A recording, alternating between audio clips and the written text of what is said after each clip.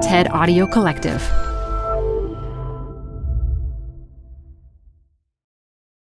Hi, I'm Debbie Millman. Canva is great for designing visual content for work, no matter what industry or department you work in. Now your next presentation with Canva Presentations. Start with a professionally designed template and use it as a springboard for your design. It's a serious time saver. Time to present but can't be there in person? Enter Canva Talking Presentations. Record yourself presenting and add your talking head to your slides so your audience can watch your perfected presentation anywhere, anytime. Start designing today at canva.com. Designed for work. Apple Card is the perfect cashback rewards credit card. You can earn up to 3% daily cash on every purchase every day. That's 3% on your favorite products at Apple, 2% on all other Apple Card with Apple Pay purchases, and 1% on anything you buy with your titanium Apple Card or virtual card number. Visit apple.co/card calculator to see how much you can earn. Apple Card issued by Goldman Sachs Bank USA, Salt Lake City branch. Subject to credit approval. Terms apply. Design Matters is on summer break, but we thought it was a good time to repost some of our favorite episodes. This one was originally posted in November of 2015. This is Design Matters with Debbie Millman from DesignObserver.com. This is the 10th anniversary of the podcast, 10 years of designers and other creative types talking about what they do, how they got to be who they are, and what they're thinking about. On this podcast, Debbie Millman talks with Sue Matthews-Hale about her efforts to bring more attention to female designers. So it's not about celebrating them as women, but just more awareness. There are women out there kicking ass, and people just aren't aware. Here's Debbie Millman. The design world is full of women, yet women designers only rarely make it into the top jobs. The glass ceiling is not as low as it once was, but it's still up there. Sue Matthews-Hale is in the middle of her term as the president of AIGA, where she has made it her mission to raise the profile of women in the design industry. Her own career makes her something of a role model. She started at Pentagram and went on to become a senior partner at Lippincott, where she has helped develop brand identities for companies including eBay, Walmart, and Hyatt. She's here today to talk about her life and career, as well as the place of women in design. Welcome, Sue Matthews-Hale. Thanks, Debbie. Happy to be here. Sue, I've been doing Design Matters interviews now for 10 years. I've learned all sorts of crafty ways to do research on people, to find the hidden nuggets of their early lives, and I'm really proud of my ability to do so. However, with you, I hit a roadblock. Beyond where you went to college and the fact that you had an interest in design as far back as you could remember, which we'll talk about shortly, I could not find a morsel on your childhood. And I had to do something that I haven't had to do in a long time, maybe ever. I had to sheepishly write you and ask you where you grew up. You stated, "I was left on the street in Korea when I was a baby and adopted by an Irish-American family just under the age of 2.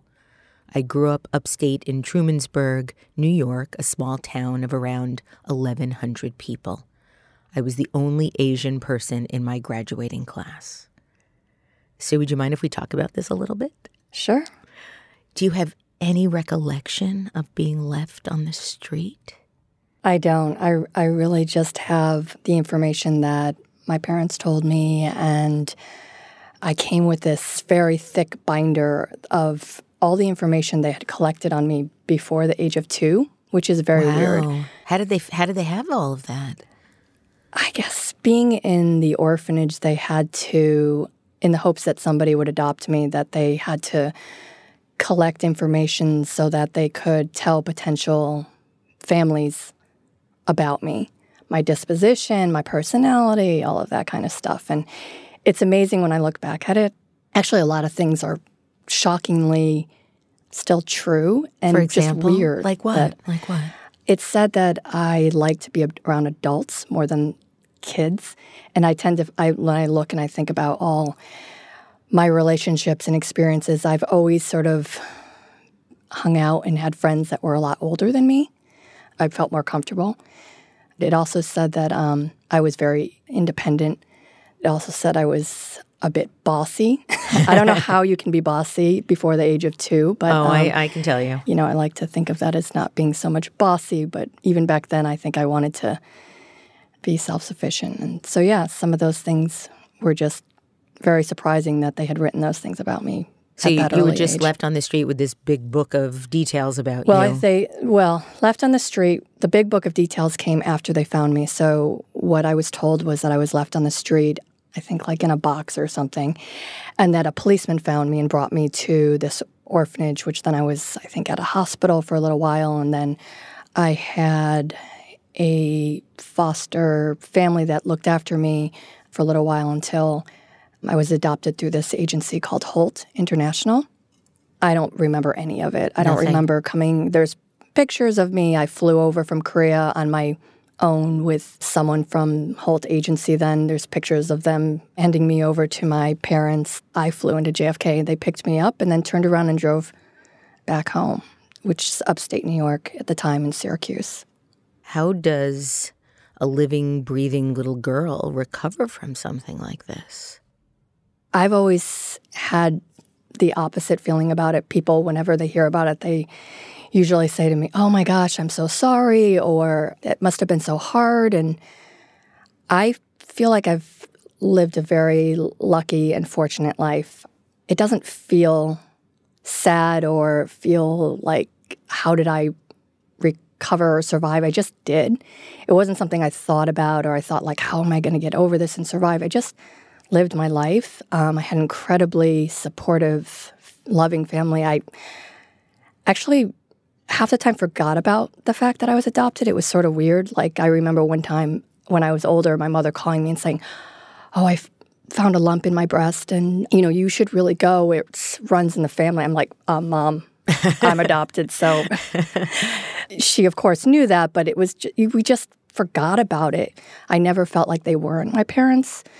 Even when I was really pissed at them, I was never thought like, oh, I have the option of leaving and finding my real parents. Or it just always felt natural and real. And, the only time I really ever noticed it was when other people called it out.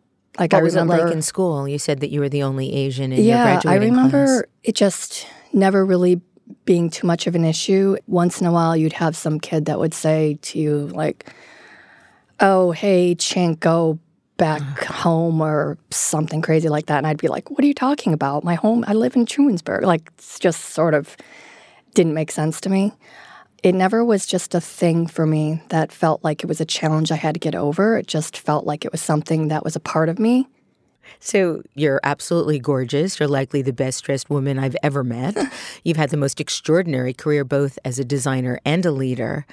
And Sue, before I knew about your history, I was worried about this interview.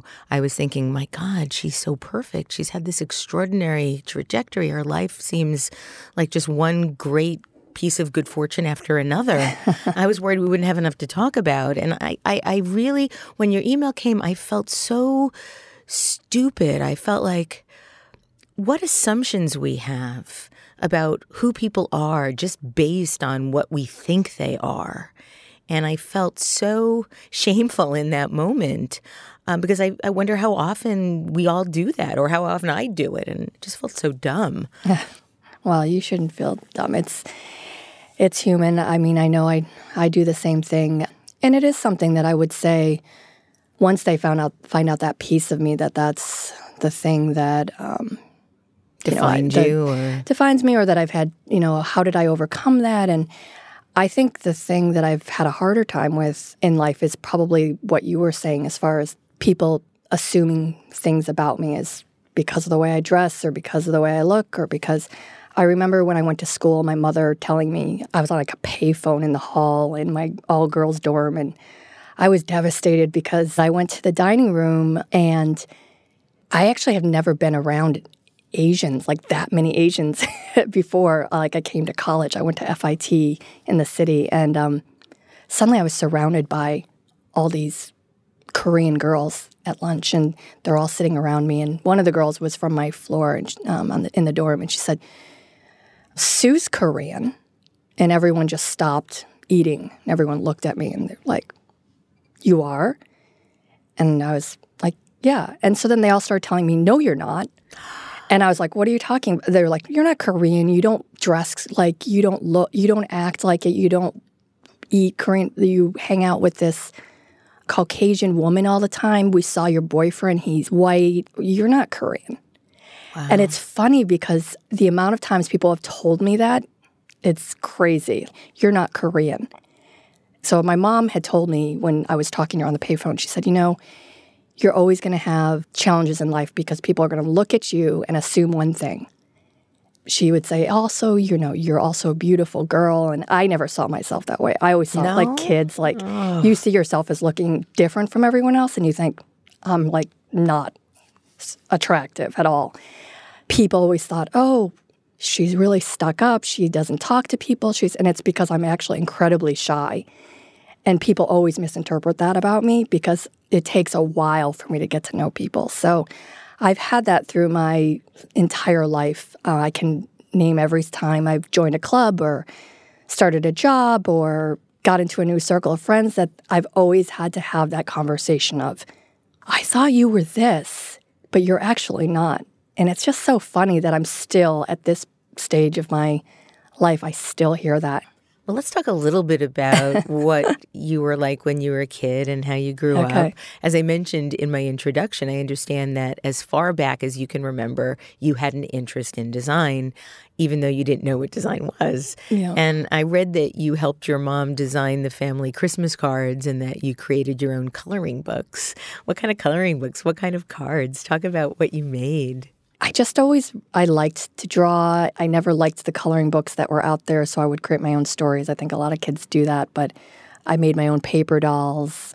I wanted to be a fashion designer, actually, when I was younger, but I was told by my guidance counselor that trying to become a fashion designer was like trying to become a rock star. So quickly wait, we have to stop. Your guidance counselor told you that. Yes. So your guidance counselor was trying to convince you not to do something that you wanted to do. Aren't they there to help foster your interests and your future? Yes.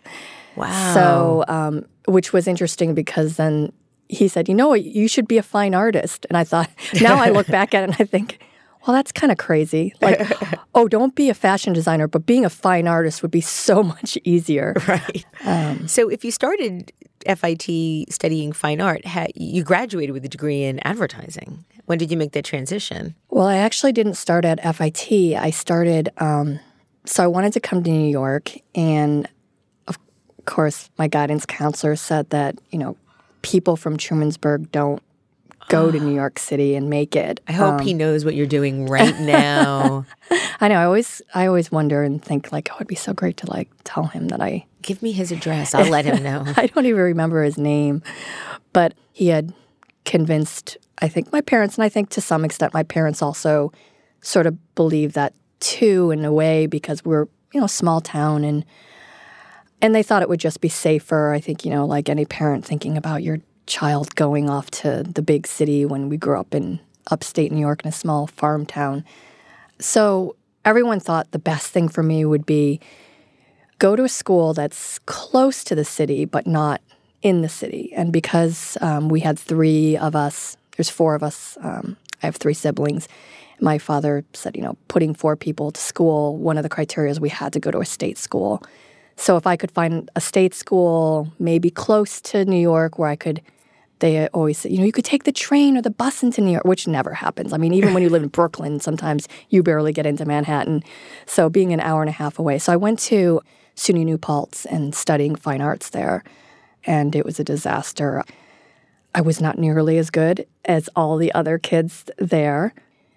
And then I thought I made a mistake. I thought, oh, I'm not good in what I thought I was good at.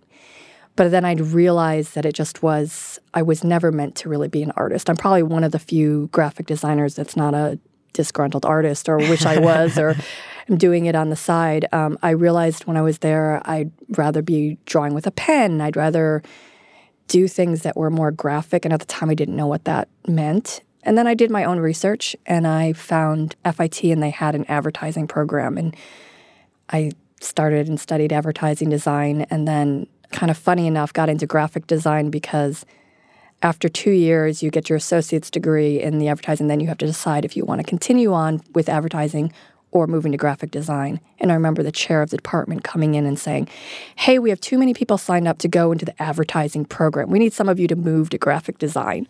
Oh, wow. And I was like, well... What a circuitous route. Yeah, and I was like, well, what's graphic design?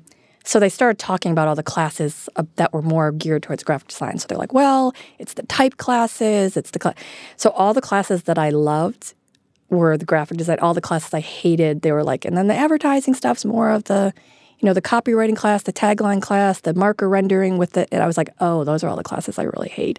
So I raised my hand and said, I'll move to graphic design, and the rest was sort of history. From my research, from what I can tell, your first job out of college was at Pentagram. Is that correct? It is. How did that happen? Yeah, again, I feel like I've just had a very lucky life, and I've just sort of been in the right place at the right time. And, I said that once to my uncle, and my uncle said, yes, maybe that's true, but a lot of people can have luck, but then they don't know what to do with it. Absolutely. So and that always made me a lot of people with too much luck end up in rehab. Yes. So how that happened was we had to do an internship program at FIT, and my teacher at the time, Joan Lombardi, had said to me, hey, there's an internship position open at Pentagram. And I said, why are you telling me this? And she said, because I think you should go apply. And I said, you're crazy. I was like, I will never get in there. And she said, no, you should really go. I really think that you can do it. You have a great portfolio. You should go. And so I went and interviewed. And at the time I interviewed for Michael Bierut's team and a woman who I'm now very good friends with, Asia Palatova. At the time, her name was Esther Burdavsky, but that's a whole other story. She interviewed me, and she accepted me on the spot. Wow. And it was funny because I had an interview at another firm, and the woman was not very nice to me in the interview. And I got home for that day, and she called me, and she said, look, we normally only take people from RISD, but we're going to make an exception for you in this case, and we'd like you to start on Monday. We don't normally take people from FIT. And I said, oh, thank you so much. That's such great news. I would love to take, but I got accepted someplace else that I'm going to go. And I knew she was going to ask me, but I didn't want to say it. I wanted her to ask me. So she says, well, can I ask where? And I said, Pentagram. And that little worldwide renowned, so she legendary firm. It was a very curt ending, and good luck, and sort of hung up on me. But so that's how I got in there. And then they were always really busy. My internship was coming to an end, and Michael Bierut had said to me, hey, Michael Garrick's team is really busy, and they're looking for freelancers. Would you want to freelance over there? And I was like, of course I would. I was still in school at the time, and so I freelanced for a couple days a week when I could for his team. I graduated. I went home. I got married the first time and came back. They called me and said, hey, we have another project come in.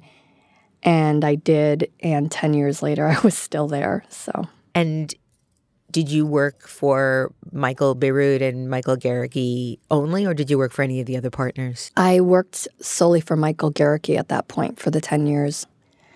I don't know if I think they still do it this way, but pretty much like once you were on a team, that was your team. Right. All the other teams had these amazing senior designers, these women. So Asia was Michael Bierut's, and this woman, Lisa Mazer, who's also now one of my best friends, was Paula's, and Woody had Woody had a male, but there was this other woman, Yvette, who was a senior designer. And I just was like, someday I'm going to be these women.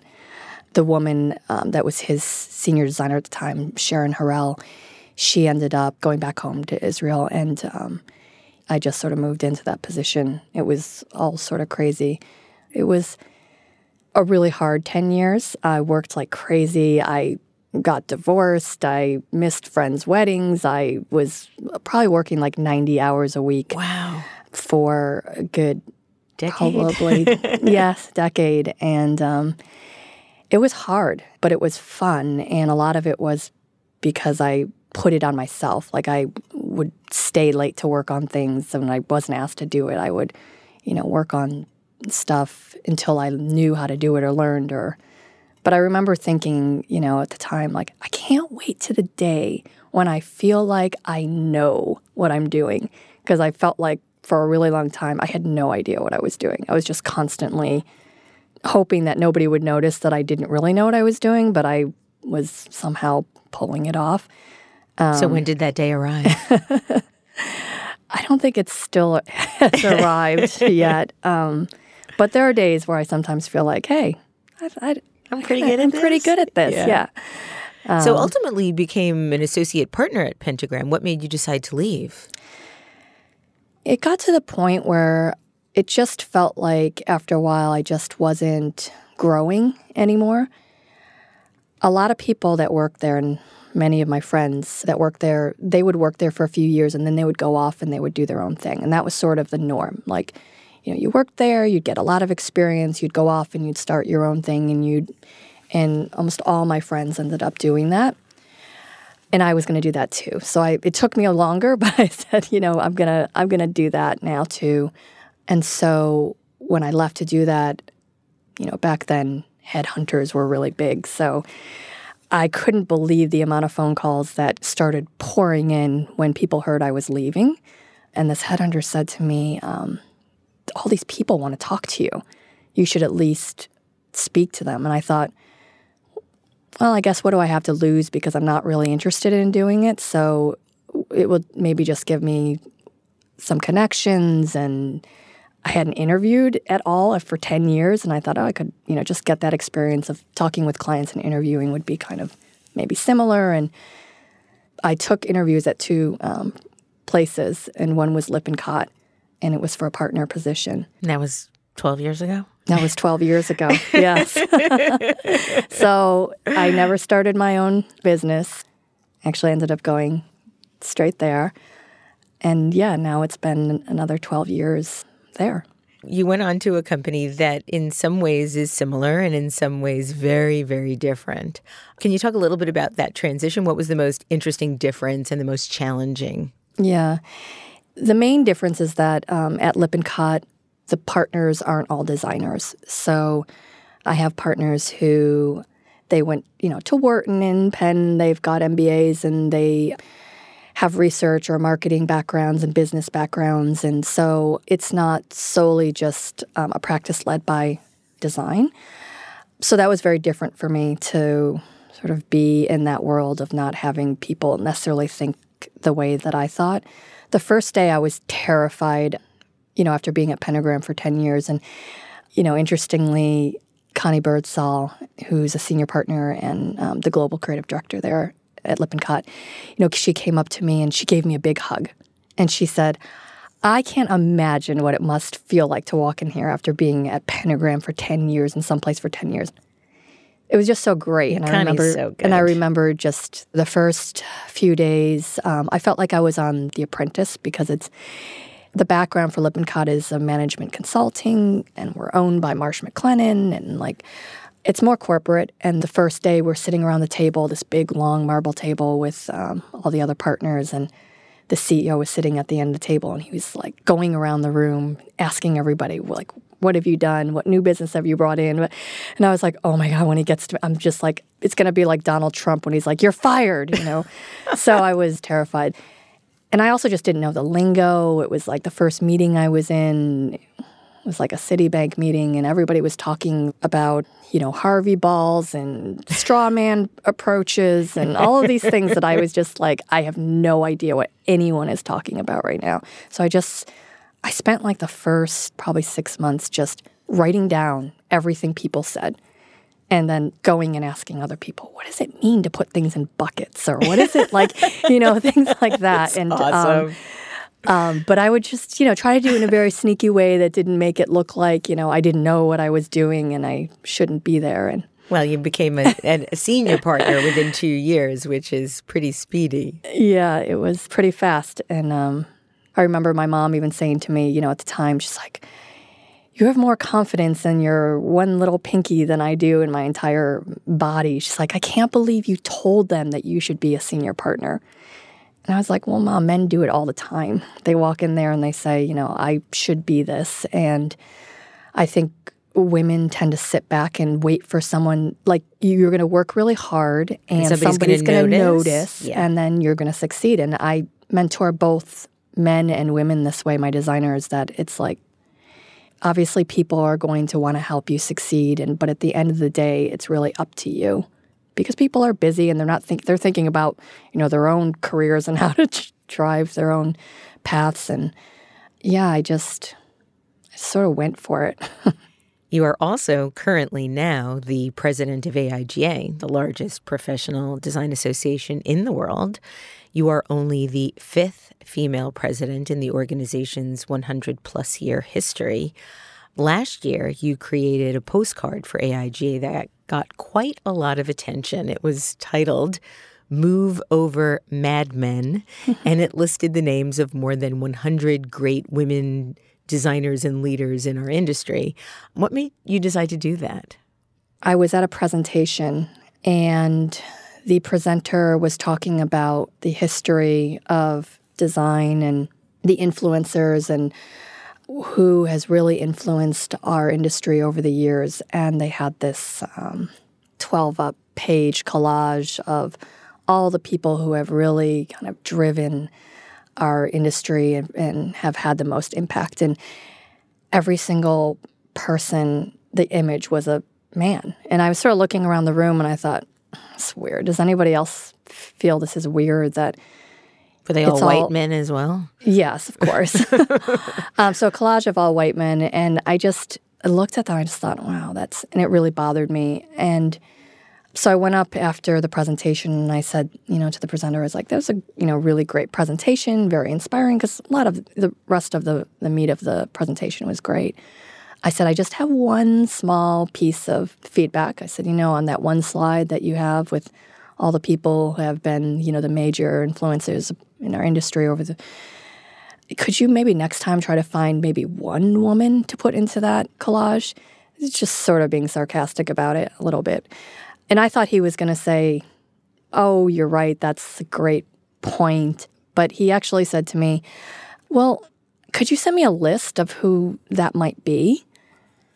And I just was sort of shocked, like, oh, you need a list from me because you don't even know? Or so my response, I said, sure, I'll send you a list. And so I sent back this postcard, which was literally a list of over 150 women in like 6-point type Futura condensed, like the tightest I could possibly track so I could get more names. It was just a wall and sea of names in this just pattern of all the same size all the way down till the last piece of type that said, move over, Mad Men.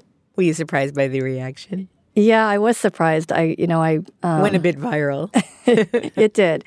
And of course, I saw negative comments from men who, said like, oh, the fact that you had to say move over Mad Men, like, critiquing just so I was like, oh, thank you. Thanks for missing the whole point and still continuing to critique me and tell me how I could have been better.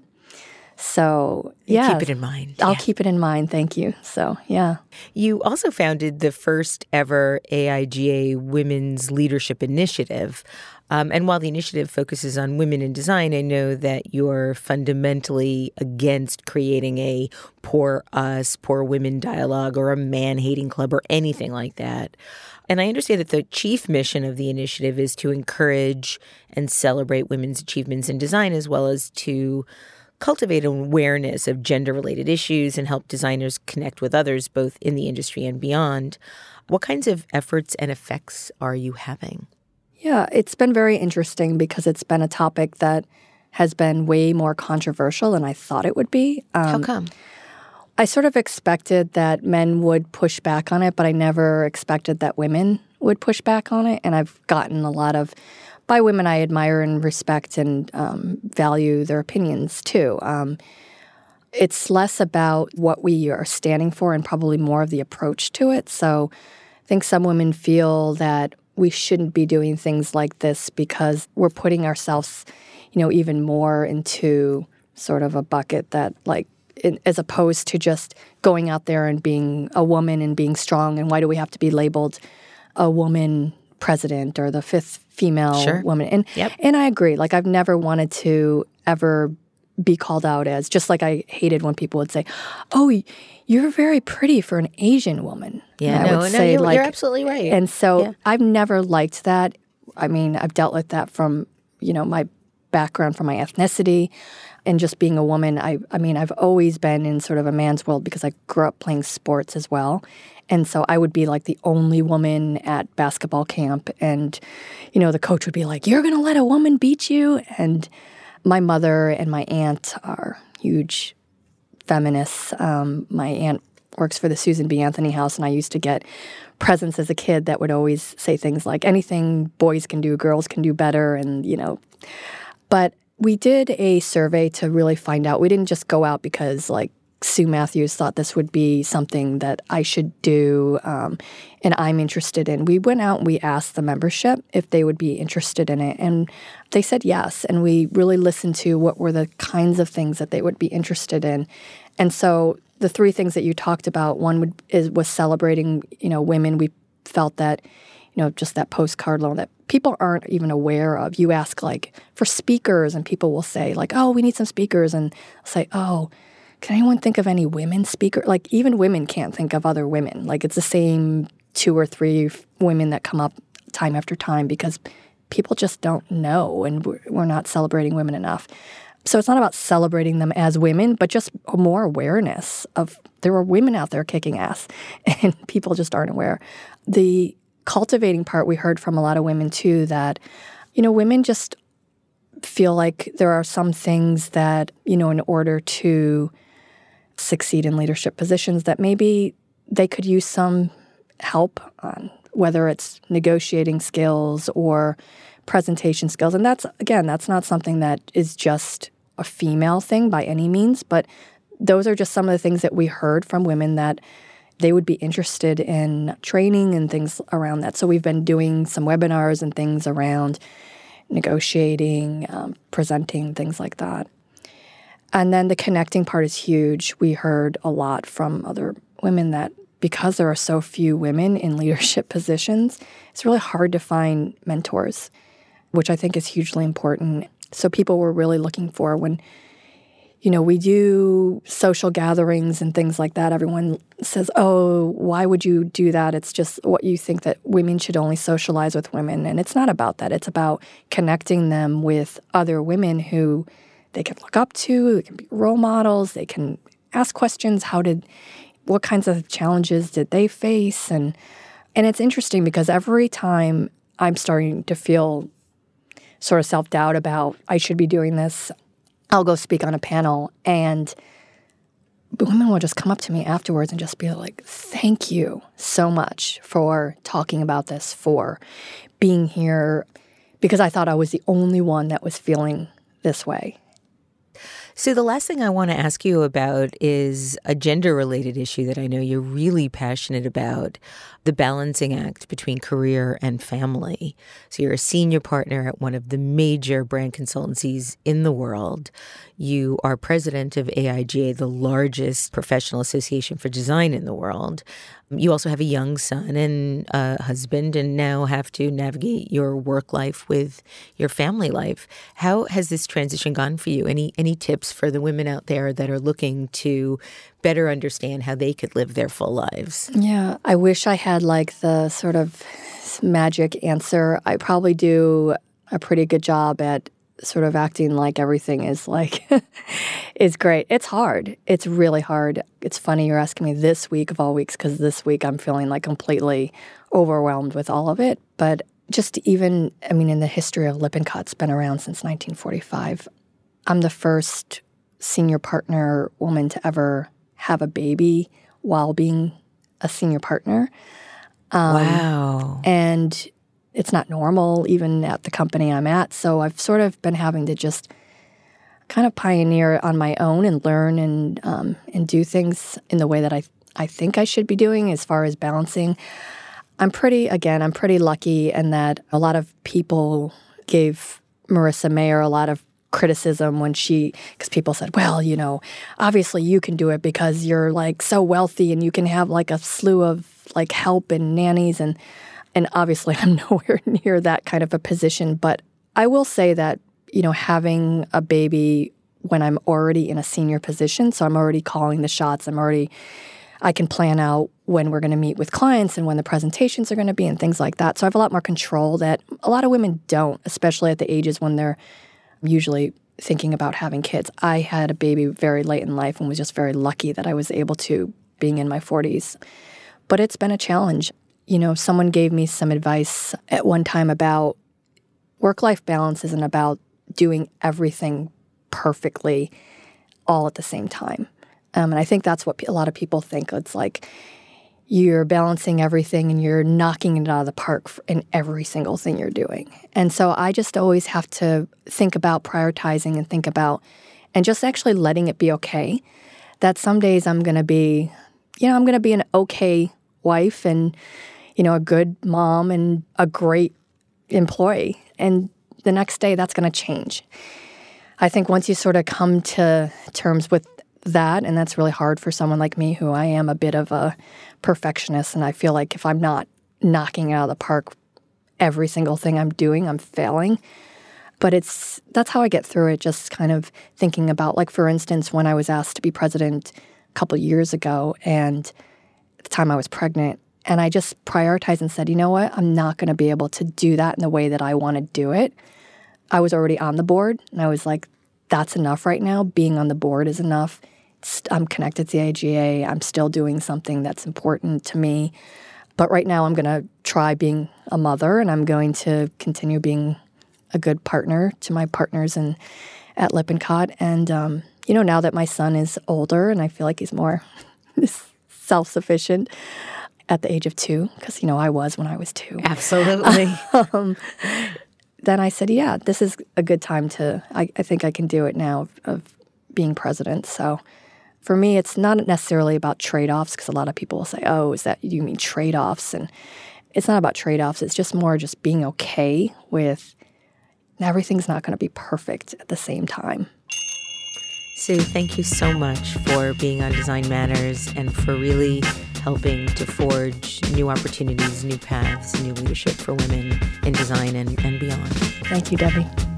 You can find out more about Sue Matthews-Hale on the website of Lippincott, lippincott.com. This year, we're celebrating the 10th anniversary of Design Matters. I'd like to thank you for listening.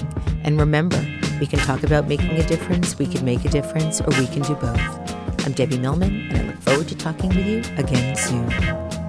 Design Matters with Debbie Millman is produced by Curtis Fox Productions with technical assistance by Rainey Ortica. The show is published exclusively by DesignObserver.com. You can subscribe to this free podcast in the iTunes Store. You're growing a business, and you can't afford to slow down. If anything, you could probably use a few more hours in the day. That's why the most successful growing businesses are working together in Slack. Slack is where work happens, with all your people, data, and information in one AI-powered place.